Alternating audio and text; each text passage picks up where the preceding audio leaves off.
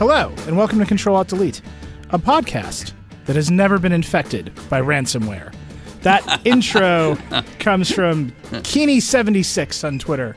We love your intros. Like I said, we're looking for the best of the best here. So keep sending them in.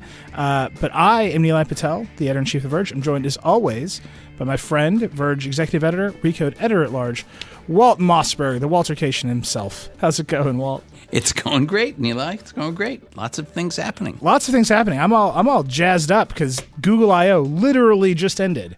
So It just ended, yeah. It ended. I took a breath, walked in the podcast studio. So we're going to talk about Google I/O.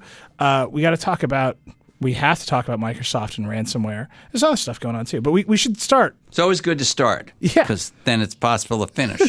So starting Control-Alt-Delete, a is good. podcast that occasionally comes to an end. Yeah. Well, that's actually truer than you think. It absolutely is. So I/O is today. We have so much on The Verge. You should go read it all. There's at least 20 stories. I mean, it's amazing. Perhaps more. Dieter has a big feature on AI, what Google is doing with AI. It's really interesting. I encourage you to read it. He does. Casey Newton has a big piece on the future of Google Photos, which is fascinating. There's a bunch of reporters there. I think Addie Robertson's there. Vlad Savas is there. We're going crazy on Google I/O. There's so much to talk about. But there's some highlights we should focus on. You want to get into them, Walt? Yeah, let me just try for an overview. Yeah. First of all, listeners should know I was not there, but I watched it and read all of our incisive coverage and watched all of our videos and some of the, Sundar Pichai's opening and a few others. I think, my general impression, or the way I think you could summarize this, is I think it's part 2 of last year. Yeah. Not to knock it down. Last year, they said they were switching from mobile first to AI first. And in fact, they've been working very hard right down to the level of special chips, and they announced a cloud optimized version of one of those chipsets or boards this year, in probably the least interesting slide at the event. The TPU. That's what they call super it. Important. Yeah. Super important. Yeah, TPU, T for tensor. TensorFlow. That's their TensorFlow. AI. That's their thing. Yeah. So this is part 2. So they went to AI first. Sundar stressed last year. He stressed with me in a code interview we did afterward that this is super early days, and so this year and in between. They brought out what they announced last year, which was the Google Home device and the Google Assistant on phones, on Android phones, in certain places on Android phones, certain Android phone models. Over the course of the year, that has spread to more Android phone models, but not all, and maybe not even most, for all I know. And so they picked up where they left off, and what they did today was to kind of say, okay, we're still AI first. We're doing this stuff. Here's a bunch of new stuff for Google Home, and a lot of it looks kind of random, and I think Dieter pointed that out in his essay. But it is, again, taken together, it's a bunch of steps, like phone calling and you can cast certain things to your TV screen from Google Home. Just a couple of examples. They may sound like isolated little features, and they are, to be fair, but you can also look at them all together as just further slow, inevitable progress toward ambient computing, toward AI being kind of the main thing.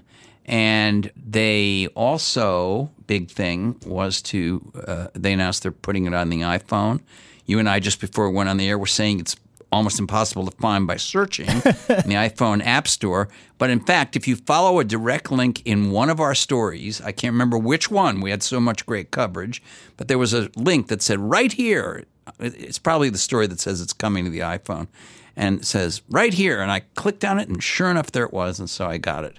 Yeah. And I immediately found out I could not order Google Home to play this podcast. Yeah. Which annoyed me. Echo will do it. I mean, Alexa will do it. The split between the assistants from all the companies and what they can do where is very confusing. It's very odd. It's very odd. I actually bitched early on. I bitched to somebody at Amazon. Yeah. That it couldn't recognize the phrase Control Alt Delete, and within a week it could. So I don't know if there's cause and effect, but I'm just saying. So maybe we need to talk to somebody at Google. But anyway. Maybe this is what you do post-retirement. People just submit their complaints directly to Right. you, and you slowly pass them along. You can be I know, but how do I desk. monetize that? I mean, I won't have journalistic ethics to worry about anymore, Yeah, but I still have exactly. to have a business model, you know. No, it's the same as the ISPs. $5 to go to the top of the queue. It's great. Yeah. Paid prioritization with Wasper. Walt's Q. That's great. I'm telling you, this works. Get it done with Walt. Someone get waltzq.com lined up, because this is a $1 billion business. Here we go. Yeah, so my sense is it's not a immensely super duper exciting I/O, but it is true to what they said last year. They're moving along. I personally think Google Photos is a particularly interesting one. It also falls into the AI theme. They've had AI in Google Photos, and to be honest, Apple has had a little AI in their photo app, not as good, I don't think, as Google's. And so it's a natural thing. It recognizes certain kinds of things. It groups together faces. If I have, and I do have, some pictures of you, Google will try to say, will give me a folder of pictures of you. Now, if I open that folder, it may be that some of the pictures I know I have of you are not in there because it's not perfect. And it may also have, I have found in some Google Photos folders that say they're pictures of a particular person, pictures of different people who look nothing like the person I'm looking for. So it does make some mistakes, as you would expect at this point. But it's remarkably good.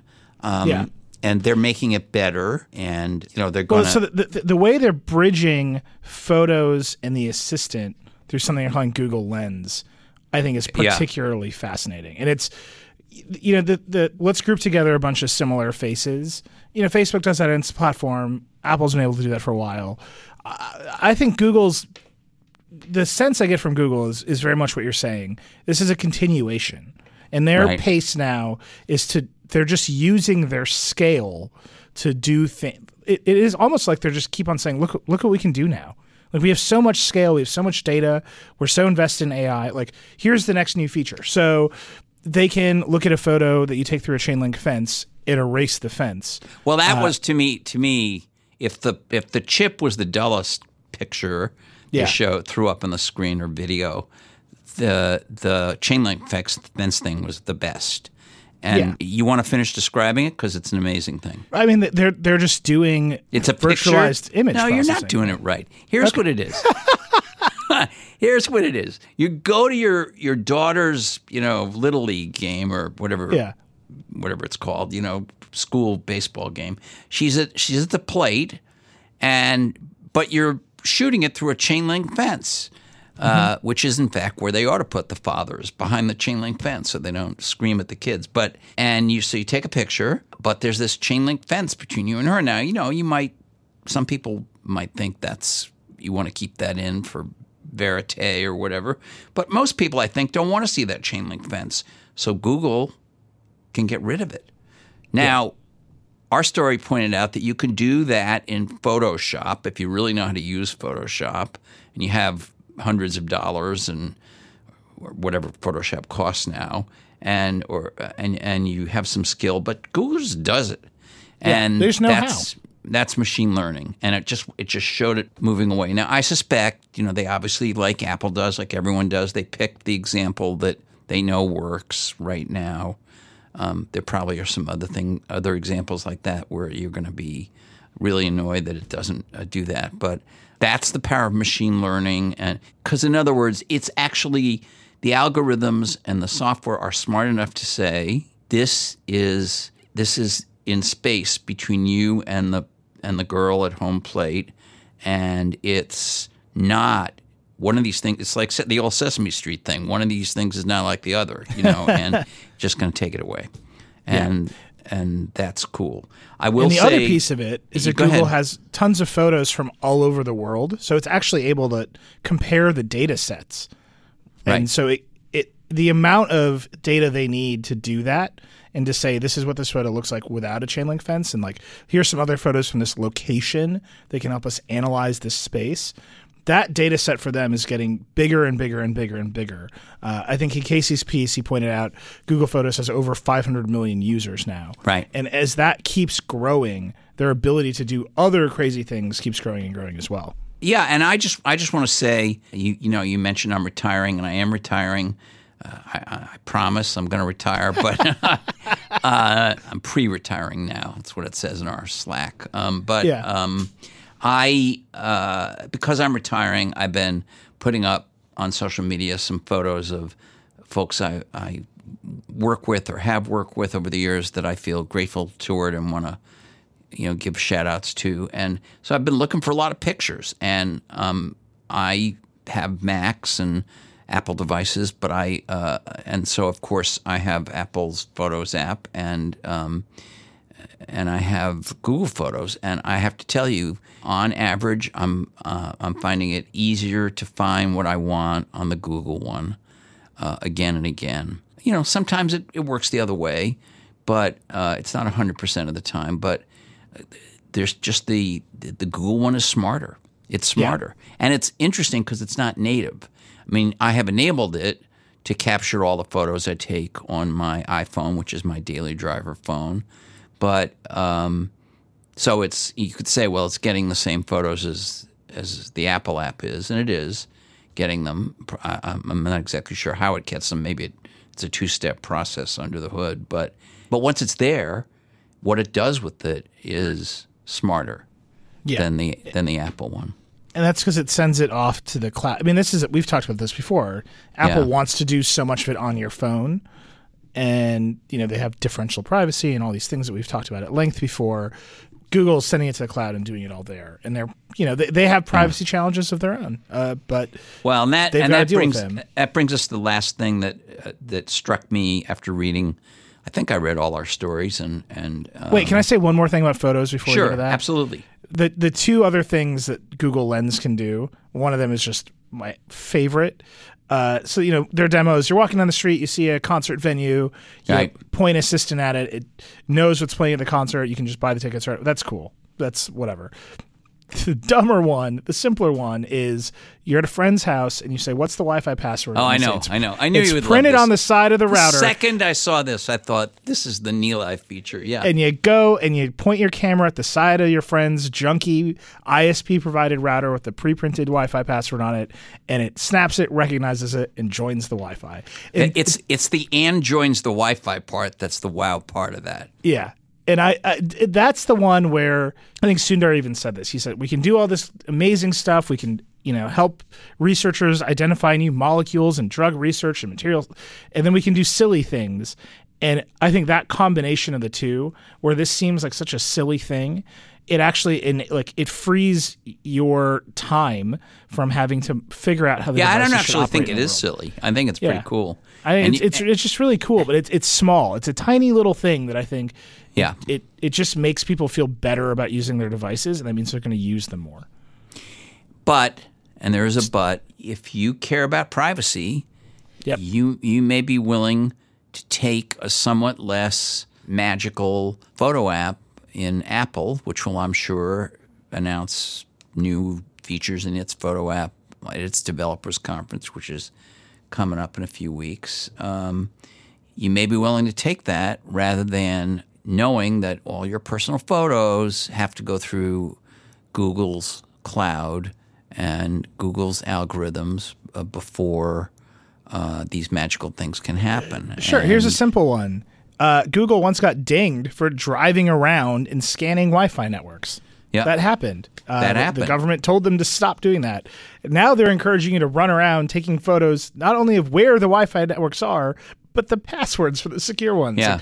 You have to trust Google with a lot of things, and they have to continuously earn that trust. I can't remember if I've told this story on the podcast before, but I'll be quick. So we have an Echo in the kitchen. I think you do too. And my wife, who is super smart but not very interested in the details of tech, keeps it muted a lot of the time. It turns red, and supposedly when it's muted, it's not listening for the keyword. You have no reason to believe that's true, but it looks like that. And I said to her, are you not trusting Amazon? What in your experience with Amazon, which she uses all the time, as do I, as do you, I'm sure, to buy things and to, we use Prime. We just use it for a lot of things. What about Amazon has made you feel they're untrustworthy? Do we ever have any evidence that they've sold our information? Do we ever have any evidence that they've had a breach? Not that I know of. They have our credit card info, because we have one click. They have all that kind of stuff. And she goes, I don't know. It's just creepy. And we also have a Google Home in another room of our house, which I don't think she's figured out how to mute yet. But that's even worse in a way. I mean, Google and Facebook both are companies that you just know in your bones. It's in their DNA. It's in their business model to collect all this information. And yes, there can be wonderfully cool results from it, but they're going to have to. I predict to you that before this evolution to AI everywhere happens, they're going to have to figure out some new guardrails on privacy and stick to them. And it may mean they have to change their business model a little. Yeah. Addie Robertson, who was there live blogging, I think had the quote of the live blog, which is, everything Google does is super exciting and fun and ambitious and 1% away from being the plot of a dystopian sci-fi movie. Yeah. No, that's right. And that's just where they live. And I think Google has learned to live in that zone. And I think that's fine, but they're always just that one more tick away from. For example, there was a demo with photos where the demo person brought out a cardboard cutout of his kids and then took a picture, and the AI was fooled. Right? That's not a great. That's actually not what you want. You don't want it to get fooled by cardboard cutouts instead of real people, and so. They've just got to constantly navigate that. They've got another feature in YouTube called Super Chat, where the audience can pay to interact with the YouTubers. That is almost the plot of a horror movie, like a really fun horror movie, but still a horror movie. No, it's a horror movie. No, look. And if I'm sitting in Cupertino, where Apple has a bunch of its own issues, which we're going to get to in a minute, or some of their issues we'll get to in a minute. But if I'm Tim Cook or any of their major executives, and I'm sitting there and watching this, I'm thinking, they can do a lot because they have all this information.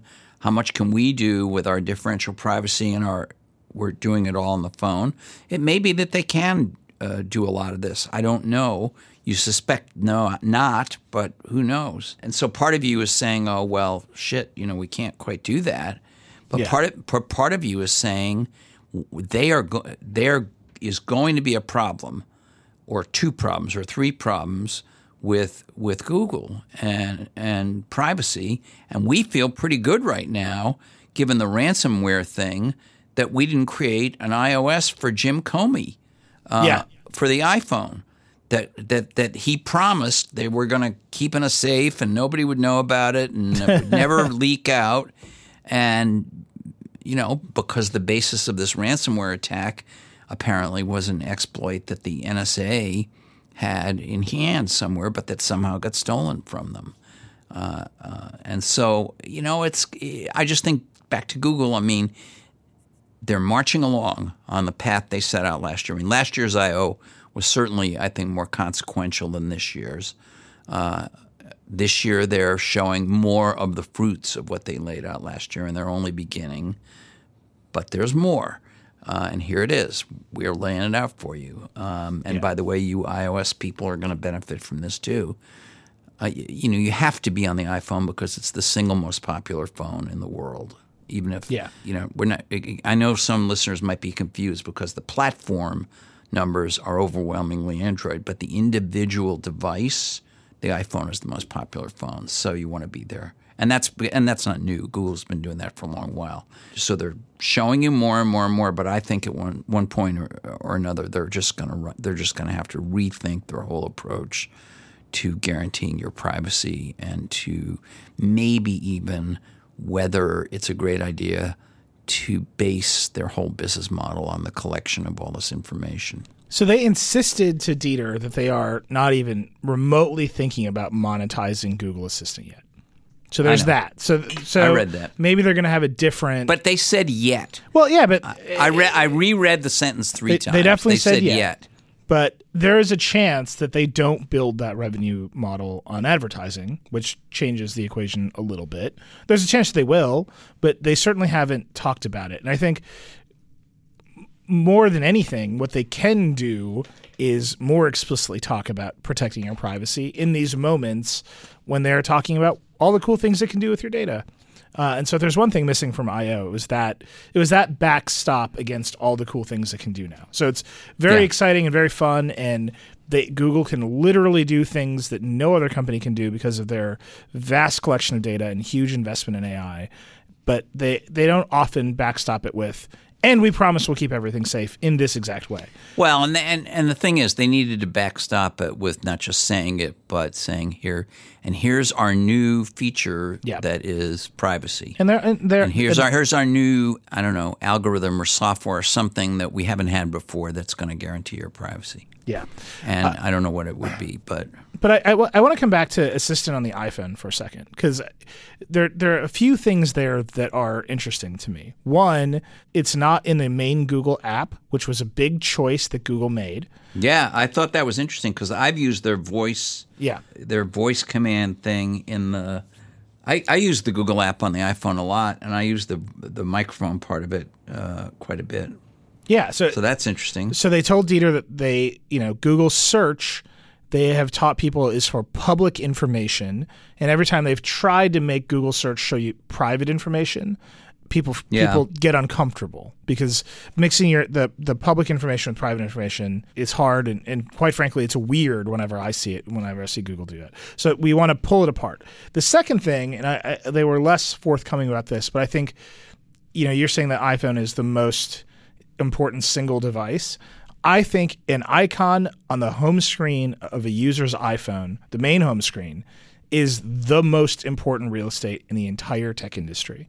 So it's the most valuable thing. If you can get there and you can get people looking at your icon there every day, like think about the business of The Verge. The Verge comes to you through everybody else's icons, right? We come at you through the Facebook icon, we come at you through the Twitter icon, we come at you through the YouTube icon, the Instagram icon, but very few people, I think Walt and I among them, have Verge icons on their home screen. I'd like more people to have it, but the main real estate is big companies' icons.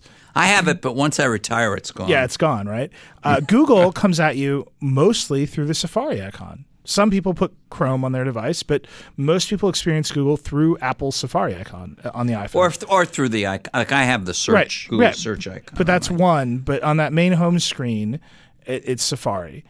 A lot of people have the YouTube icon on their home screen, and that's a big deal. And Susan Wojcicki, the CEO of YouTube, gave a whole presentation at I/O today. The first I/O she's ever been at, actually, which I found very strange. But she was there. But Assistant, if they can get people to put the Google Assistant icon on their home screen, and that becomes the primary way that you are asking the internet. You mean on their first screen? On their first screen. And that becomes, but there's another thing also. They have a widget. They've got a widget. While you were talking just now, I installed it. Yeah. So as soon as I figure out how to move it around. Yeah, Apple doesn't make that particularly easy. I guess I hit the edit button, and then I can move it around so that it's higher. Yeah. I could make it the first assistant I see, the first widget I see. So then what happens is, there it is. Now it's now all I do is swipe from my main screen to the right, and the Google Assistant is there. And it has a microphone that says, talk to your assistant. Yeah. So is that as good as the home button? Which brings up Siri? No. Yeah, no, But it's not just a home button, but it's getting there, right? They're colonizing where they need to. But my point is, they made it a separate app, not, I think, for the public-private information thing. That's very important. But the idea that Google wants another spot on the iPhone home screen, I think that's the fight. How many spots can you get on the home screen? Facebook has 2 for a lot of people, Facebook and Instagram. For a lot of people, it's 3. They even have WhatsApp. I have 2, but one of them isn't Instagram. It's Messenger. Sure, Messengers, yeah. Because gradually that's been becoming more important in my personal life. But I'm just looking at my first home screen on my iPhone. So this is what I have from Google. Google Maps. I have Google Search. I've not yet put Assistant there because I just downloaded it before the podcast, but I might. I have YouTube. Mm-hmm. So that's, what is that, 3? Google Maps, Google, and YouTube. I have 2 from Facebook, and I have Kindle. And Kindle on the main screen. You're a devoted reader. I use the Kindle app a lot. And I have The Verge and Recode and Slack. So, and then I have, Apple Wallet, FaceTime, Apple Photos, the camera. You would expect to have a bunch of Apple Music, which I like. Oh, this is my favorite limitation of the Google Assistant on the iPhone. Oh, yeah, it can't use the clock. Apple won't let people talk to the clock. Yeah, so but you can't set a timer or alarm. No, you can set a timer. This is confusing but to not me. an alarm. Yeah. Now, I tried to set an alarm. It said it couldn't do it. But I tried to set a timer and it did it. Well, I think it can keep time itself. It just can't set the system alarm clock. Right. I guess that's the answer. Strange. But it will control Apple Music. I mean, it's bizarre that it can't control the clock, but it can control Apple Music. Well, I think very few apps are called on to set alarm clocks, except for the clock app. I don't know. I mean, it's a weird set of limitations, That's okay. but we'll there get you to know each other over time. Sorry. Well, that is just creepy. That sounds like she's going to murder you. I got to be honest. Well, it interpreted somebody saying, "I don't know you," and it said, "That's okay. We'll get to know each other over time." It's very strange. And it's suggesting that I asked, "Do you know how old I am? I don't think you can learn. Do you know me? Who are you?" Yeah, look. There's a reason I think it's not surfaced in search right now. I think it's just winding up. But so that's Assistant. Then there's the physical instantiation of Assistant, which is the Google Home speaker. That's getting a bunch of updates. Yeah. This one I think is interesting. That's getting notifications. They're calling it proactive assistance. Yeah, I saw that and thought, oh my God. So yeah, so it's just going to start notifications. It's just going to start talking to you. It's going to say things like, "You have a reminder," or "There's a traffic jam." My house is not going to talk to me. I'm shutting that right off. Yeah, I don't think I want. My phone beeps at me enough. Even on my Apple Watch, I've turned off all but Slack and iMessage. I don't want to get any other and calendar. But the way it works, just to be clear, it's not going to just start talking. The light lights up, it's going to be lit up, and then you say, "What's up?" and then it tells you what's going on. Yeah, I know. So it's just another notification light in your life, but there's that. Yeah. There's phone calls through the Echo, Amazon just did phone calls through the Echo. Yeah. Google just announced calling through the Home, which works far differently. Yeah, the difference is with the Echo, you can only call another person who either has an Echo or the Alexa app on their phone. So it's kind of VoIP calling to things with Alexa, whereas Google will call any mobile phone or landline using a private number. I'm not sure. I guess they have their own phone number, or they have Google Voice. Yeah, so they can route you through Google Voice. That's what they're doing. But somebody can't call you, and just although they hinted they might let you set up some list of people that can do that. I don't know. Yeah, and because I think this is actually a major advantage for Google right now over Amazon, they are able to tell who's talking. So if I say call mom, it'll use my contact list, and if somebody else in the house says call mom, it'll call their mother, which I think is smart. So that's a big one. Only in the U.S. and Canada right now. They're also letting you set calendars and reminders. Again, because they have multi-user support, they can recognize voices. They can go directly to your calendars. They're announcing a bunch more music services. And then this one, to me, is fascinating. And I know you're going to laugh at me because this is a very Nilay. Very Nilay, yeah. Into. They are letting the Google Home and the Assistant talk much more directly to Chromecast devices. So you can say, show me my calendar, and it'll light up your TV and show you your calendar. You know what? I just looked at that and thought, only Nilay would want this. Well, I think it's a good idea. I mean, because let's be fair, they can also show that on other screens. Sure.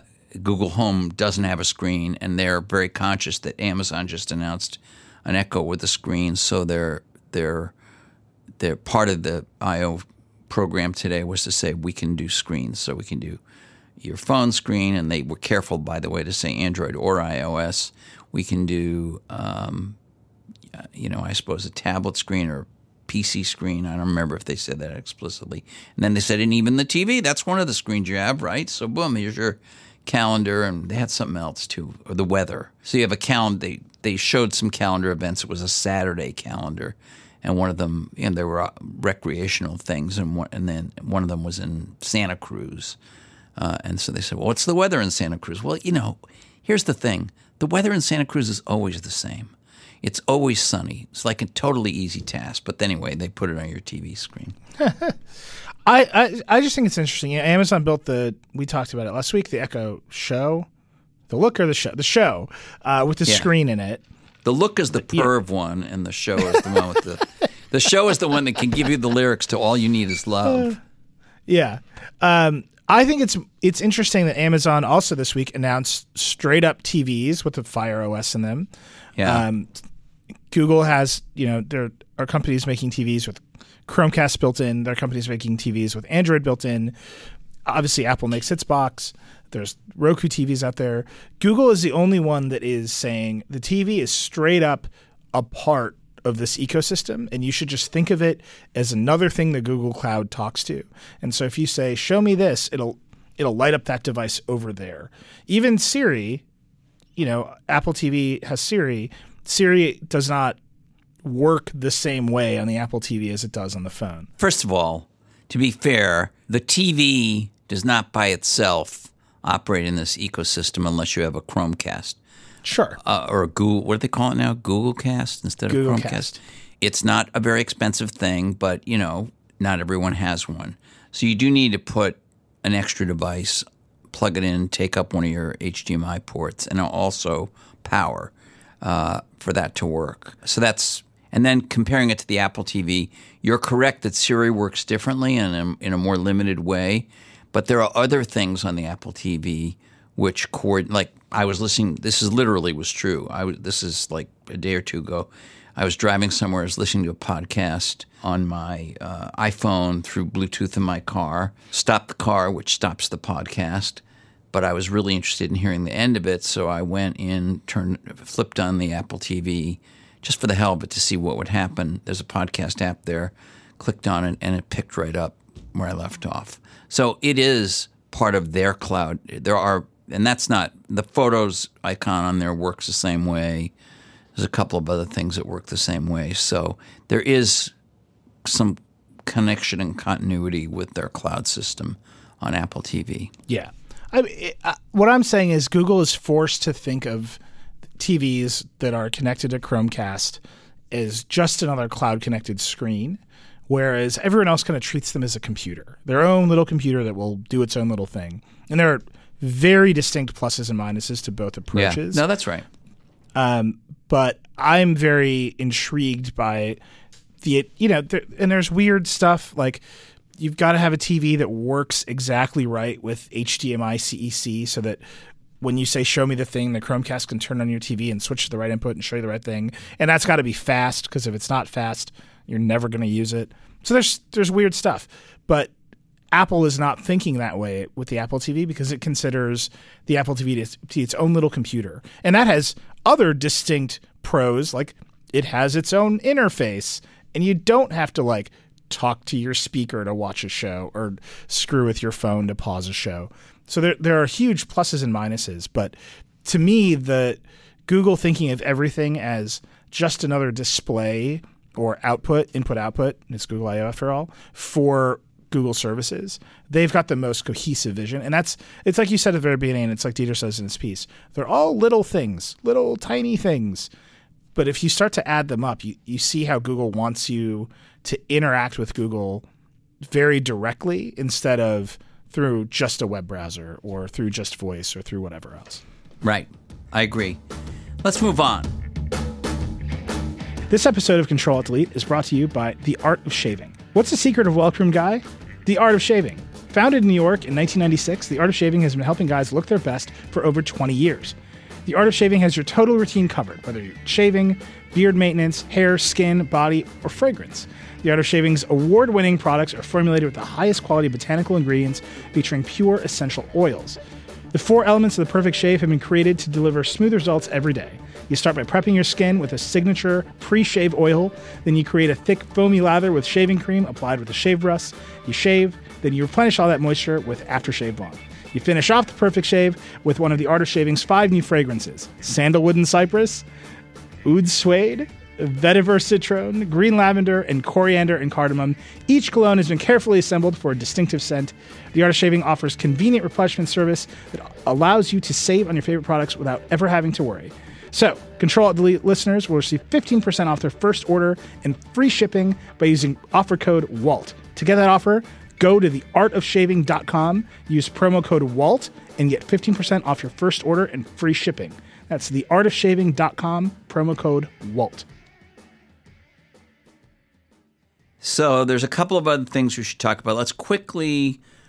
We should probably talk about Android real quick. Okay. There's a new version of Android. New version of Android. We didn't learn very much about it, I don't think. Yeah, we already have a big preview on the site, but the main things are battery life. They're working on battery life. They're working on security in the store, which we're going to talk about ransomware in a second. This is a huge deal for Google to manage the malware that comes through on Android. Yeah, this is a huge problem. I think the non-fake news stat on this is that over 90% of all the malware on smartphones is on Android, or maybe over 95 or 98%. It's ridiculous, and so they're going to have to curate that store. And they didn't use that word because that's an Apple type word, but they're going to have to, or a Microsoft type word, but they're going to have to do it. And in terms of, I love the battery management thing, because how are they going to manage it? They're going to manage it by basically doing what Apple has done for years and Microsoft has done on however many people have Windows phones, which is they just turn off, they tag apps. They rank them in terms of how many need to actually be running at what level in the background, and some of them are just put in suspended animation. Some of them are put in some state where they can receive certain kinds of information or ping servers a certain number of times, fewer than when they're in the foreground. It's intelligent. Apple has 7 or 8 or 9 levels on this for background apps. Android typically just everything was supposed to run all the time, and they actually used to tout it as an advantage. Now they're sort of throwing in the towel and admitting you can't really do the best battery management unless you are smart about managing what's in the background. Yeah, and that was what they announced. Before we get to ransomware, I just want to briefly say that I thought it was quite interesting that there are now reports that Apple, in possibly as soon as WWDC, which is June 5th, I think, is going to announce an overhaul of all of the Macs, including possibly the MacBook Air, which I thought had been, marked for the glue factory. Some of it might just be speed bumps. It might be more. We don't know. Yeah, it wouldn't take much to make the little MacBook actually super attractive by making it not be super slow. Yeah, I'm serious, and yeah, and it wouldn't take all that much, to make at least some of the pros happier with the MacBook Pro if it were faster, and particularly if it had a better GPU. The MacBook Air, people still love it. So, I was talking to somebody from another one of the big 5 companies the other day and that person was showing me a unreleased product, and that person had a MacBook Air, sorry. And this is a person who could have had any computer they wanted, but they had a MacBook Air.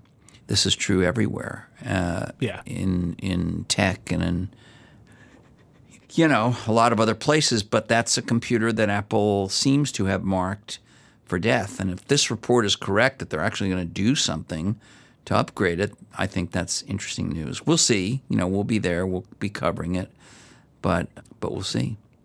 Yeah, I mean, I think the basics here are that Intel put out new processors, the KB Lake processors, and Apple didn't use them, and now Apple's going to use them. And that's a pretty standard cycle for Apple. They're usually actually first. Yeah, it's not standard because they usually are first. Yeah, but I mean, it's usually pretty fast. And here they didn't do it, and I think there was a lot of questions about why they didn't do it, and now they're just doing it. So it seems a little faster than usual. But you're right on the MacBook Air in particular. If they just keep going with that, eventually I think they're going to have to answer the question of what is the future of that product versus the little MacBook versus the 13-inch MacBook Pro without the touch bar. Yeah, the 13-inch Pro without the touch bar. That's what I have one of those without the touch bar. Since I couldn't figure out the touch, couldn't find any use for the touch bar in my particular life, which, by the way, doesn't mean it's not a good thing for some people. Sound, people who create audio, people who create video, think could be used as a scrubber. There's some uses for it, but not for me. I just didn't find it useful. So I bought the one without the bar.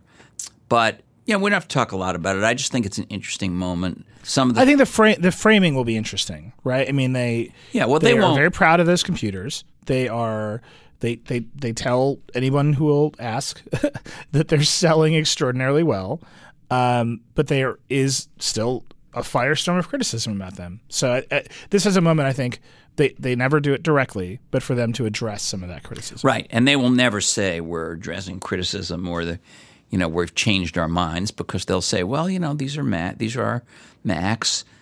We always, keep improving them, and we are improving them. And when we say to them, as we all will, who are there, wait a minute, the MacBook Air looked like you were killing it. They'll go, we never said that. We never said we were killing it. You just inferred that, but that was a mistake on your part. Yeah. It's what they'll say. People love the No, Mac. it is. Yeah.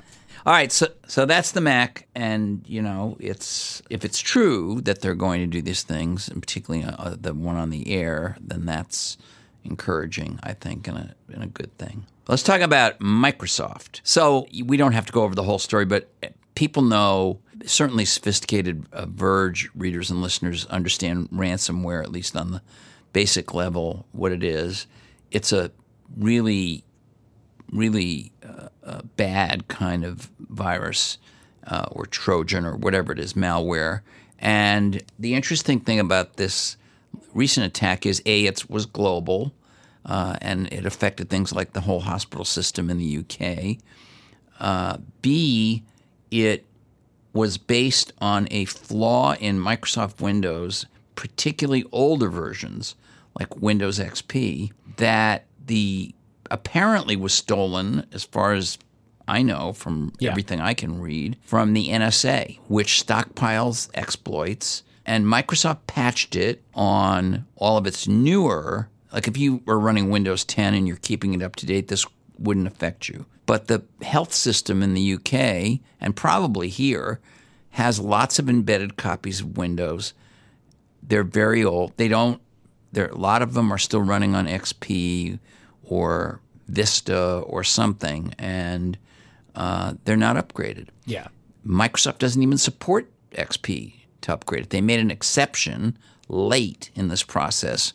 When was it? Yep. Like 10 days ago or 2 weeks ago, they issued a patch finally for XP.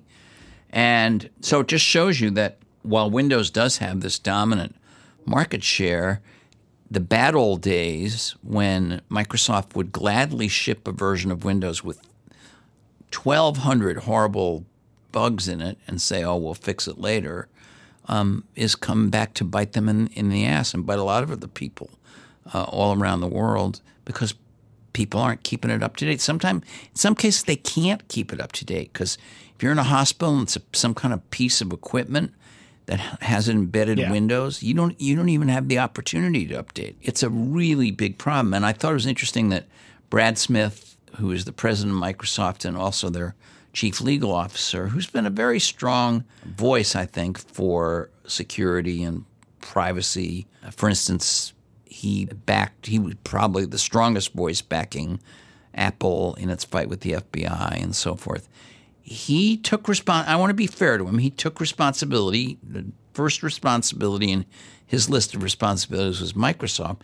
But then he attacked the NSA for hoarding exploits. I don't agree with that. I think we have it's not that the NSA doesn't do things I disagree with, but having tools which allow it to spy on our enemies or to disrupt them, like to disrupt the Iranian nuclear program, or the North Korean missile program, both of which it's widely assumed they are trying to disrupt with software exploits and malware and whatever. I want our spy agencies to be able to do this in cases of actual national security threats. I don't think it's a terrible thing. And by the way, from what I can read, they told Microsoft about this when they discovered it, but they're hoarding it. And he kind of thought – he used the word hoarding, which is a loaded word. Well, they do, though. That's a real thing they do. I know, but I want them to do it. You're paying for it, Nilay. Yeah, do you it's want tough. them to do it or not do it? Do you want the Russians and the North Koreans to be the only people that have an offensive cyber warfare capability? No, but the question. Ben Thompson wrote a great piece about this, and actually, I love Ben Thompson. I think he's super smart. But I definitely laughed when I read his intro where he said, "Well, I think this boils down to a business model problem," which is funny because he thinks everything boils down to a business model problem. He could rename Stratechery that with that. But I thought his piece was super smart. It's worth reading. But he laid out the paradox very well, which was if the NSA doesn't hoard these things, they tell the vendors, then effectively they're just closing all the holes. And the work that they put into finding the holes so they can use the offensive capability is worth nil. So there's sort of a paradox at the heart of it.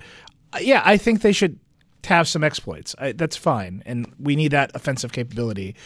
But the ones for ancient Windows XP, that just poses a danger to us. And I think the difference in my mind... Really? You don't think the North Koreans might still be using Windows XP? Because I do. Some knockoff version of it. Sure, and we have the entire story of Stuxnet is the world's most sophisticated virus to go shut down one nuclear system in Iran, right? And that's fine. That was basically a huge Windows XP worm. What they were, no, I don't think was that No, I thought that was an internal OS that Siemens was using on those, on the nuclear machinery. Yes, you're right. Sorry. On the controllers for the nuclear machinery. Yes, you're right. In Siemens, you're SEP 7. Yep. Stuxnet ran it. It traveled through Windows and then found the Siemens machines on the network. Right. So it was a combination of both. But it was targeting the Siemens machines, but the way that it traveled or propagated itself was through Windows. But here's the thing. So in this world where we've just seen this massive global demonstration of what can happen when people have unpatched Windows, copies of Windows, and particularly older copies of Windows, does the concept, which frankly seemed to me to make sense when they did it, does the concept of saying, and this is not just Microsoft, it's Apple, and if there's enough Chromebooks in the world someday it will be, and they're doing very well, it could be Google, saying we're not, well, let's take Google out of it because it's a cloud-based thing and they can update it every day. But the other guys, is it moral to say we're no longer going to support X version of our operating system?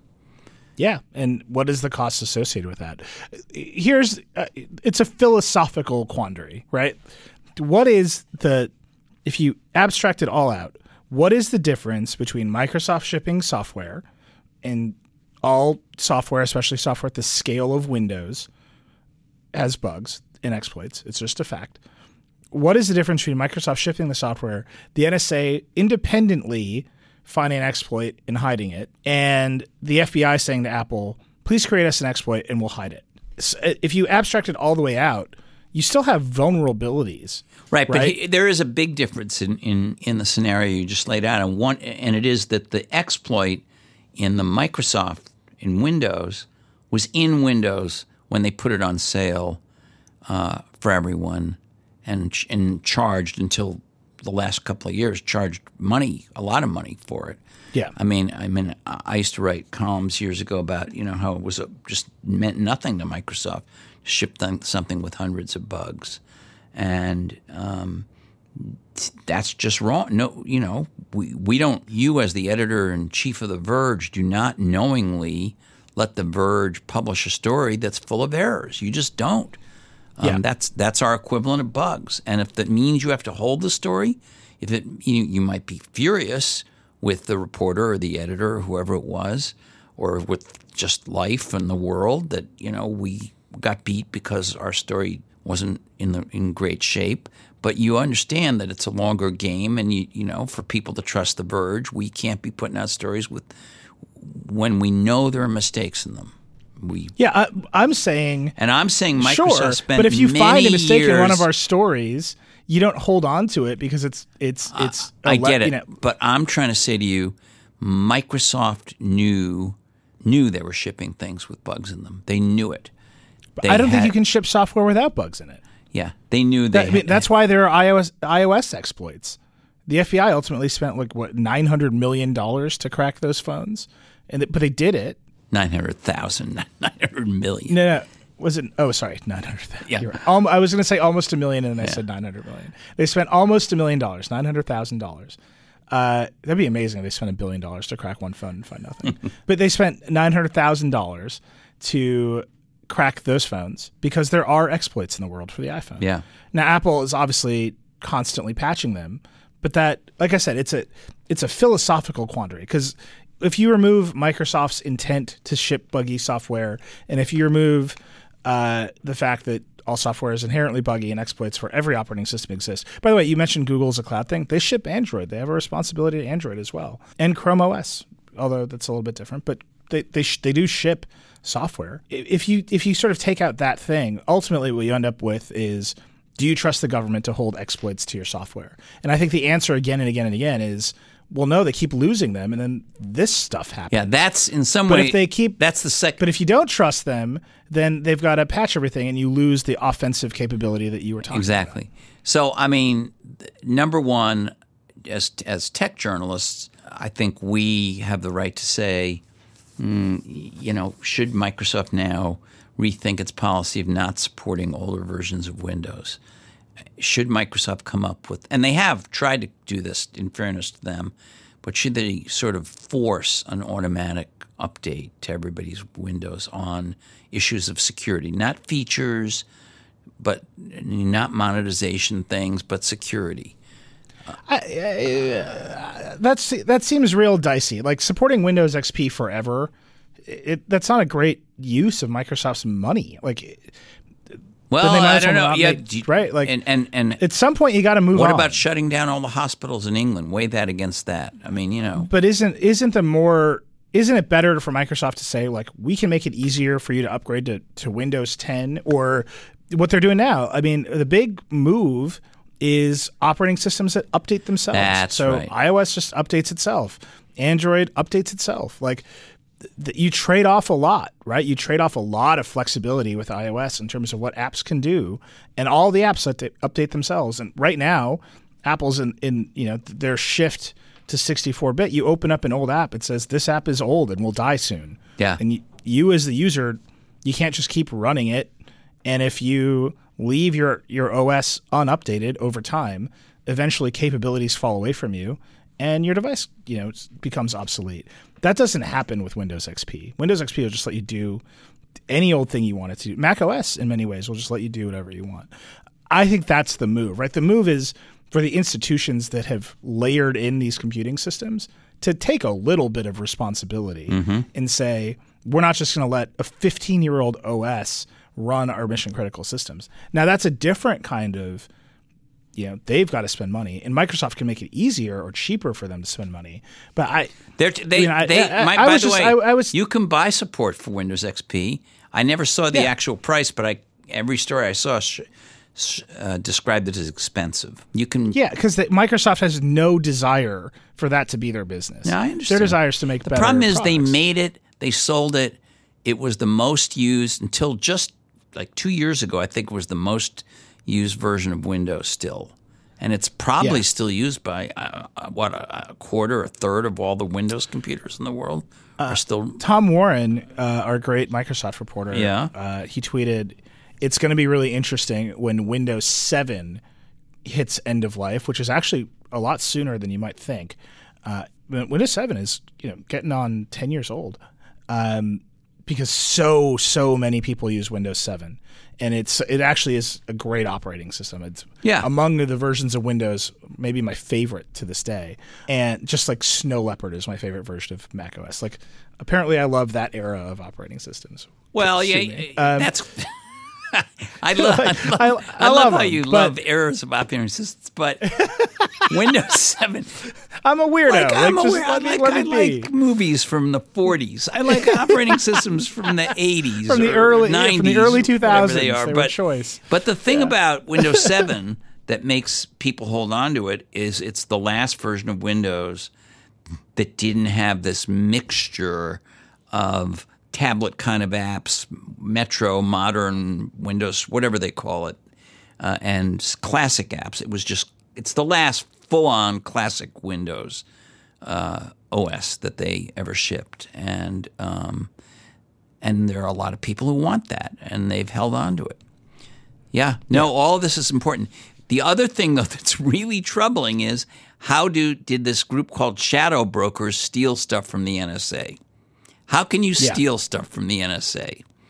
As a contractor as well. That's the fine, reported but belief. I mean, the NSA has some work to do then with its contractors. But I mean, it's like, do you know who else was a contractor? It was Edward Snowden. Edward Snowden, I know. Yeah, it's very clear that there's one problem with the NSA. They should shut down.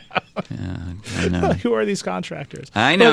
The ransomware story to me is it's the promise and peril of making everything a computer, right? And we spent the whole first 2/3 of the show talking about how Google wants to put computers everywhere in silent ways, right, and control them all at what kind of feels like one point of failure. Like, if you compromise Google, the whole world falls to shit. Here, a lot of individual computers are compromised, with everything Microsoft didn't die all at once. So, right, so there's just this moment that we're in. Because a 22-year-old programmer or security guy in the UK found something in the code with some bizarre URL, which if it is visited, somehow the ransomware wouldn't work anymore. And he visited it. And people are speculating about, why was that in there? Why was there a kill switch essentially in there? That really, I think, is responsible for saving a lot of systems globally from this thing. Yeah. Just luck. I mean, that's like my favorite part of the story. But I don't know. It's I think Microsoft came out, like you said, Brad Smith, his statement, I think it was appropriately fiery, right? The NSA, I think he compared it to the NSA losing exploits like this is the rough equivalent of the military saying we lost some Tomahawk missiles. Yeah. Which is quite an indictment, right? But I think it's By the way, the military has lost things. I think there was a case in the 50s where they accidentally dropped an A-bomb that didn't go off. It wasn't armed, but it dropped out of a B-52 somewhere in the Carolinas or something. I don't know. Whoops. Yeah. Whoops, yeah. And that an NSA contractor lost. No, Brad Smith is right. And again, I want to stress, to his credit, he put the NSA number 2 on his blame list. He put Microsoft number 1. And that was right. I think that's smart. I think that the thing that we've been talking about with new wave computing, Dieter talks about it a lot. I mean, things like the iPad, the mobile replacing desktop, basically. All of those operating systems are super tightly managed. And if you look at Windows 10S and all of the conversations we've had about Windows 10S, the whole goal of that is to make sure that this kind of problem with XP kind of never happens. Well, it's like Apple. I mean, it's curating. It's saying there's a very large number of things you can do with our OS, our platform, our laptop, but not everything. And it's different than the idea of a completely open system running, anything you want. And somebody will figure out a way to run. I mean, you can pay them $49, I guess, and run everything you want. We talked about that. But the idea is to try to get to a place where everything is sandboxed, things are not going to go crazy. And yet you still have so many more things that you can do with it than you'll ever use that you'll feel fine about it, unless you're a super nerd or techie. Which happens to be a large part of our audience, but And it changes the context too. I mean, I was in a doctor's office this week and I saw the computer is running Windows 7 and I was like, come on, like, can we do something here? Like, it's worse than that. A sticky on the screen and be like, please upgrade this software. I'm terrified. I have a doctor. I haven't seen him in a while. But he is very proud that he's a techie doctor. So when when I'm having my checkup, he doesn't use a paper file. He uses a really weird, thick, old Windows tablet from like when Bill Gates was first pushing tablets. And it runs what looks to me at a glance like XP. Maybe it's 98. I don't know, but it's it's old.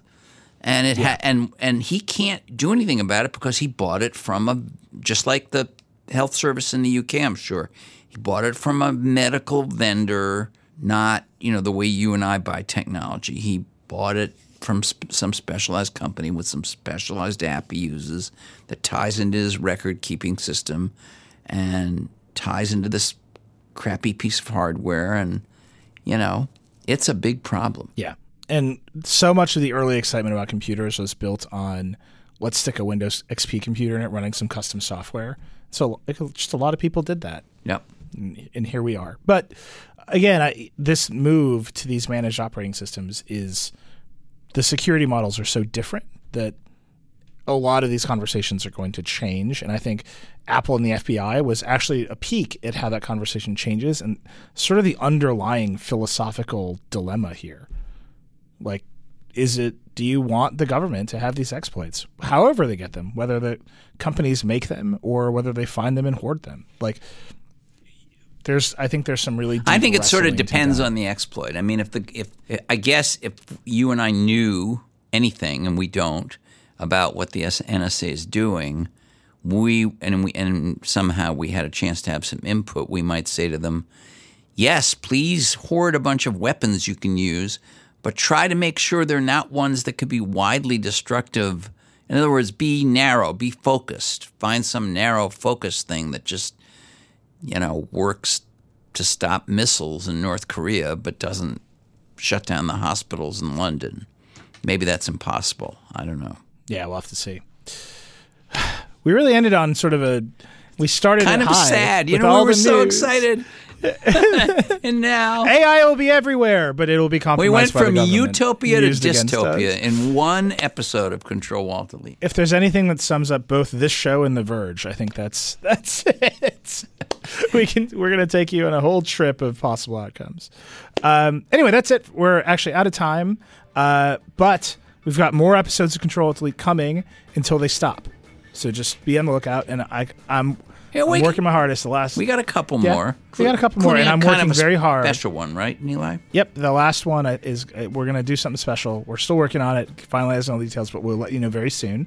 Vergecast this week. Dieter is at I.O. Our friend Dieter Bohn. There's, I think, the third mention of him on the show this week. Right. We're recording it a day late because he's doing a bunch of stuff at I.O. tomorrow. So recording that on Friday. So it'll come out in the same day, but we're recording a little bit later. So just give us another couple hours to get it out the door on time. You can also listen to Too Embarrassed to Ask with Lauren Good, which is wonderful. Kara Swisher hosts Recode Decode, which is very smart. And my favorite, Recode Media with Peter Kafka, all available on iTunes. Please go find that stuff. Rate it, review it, leave us comments. You can tweet at us. We love, love, love your intros. Only a few episodes left. Intros are getting good. Competition's fierce. Send them in. I'm at Reckless. Walt is at Walt Mossberg. And we will see you again very soon. Thanks, Walt. Thanks, Nilay.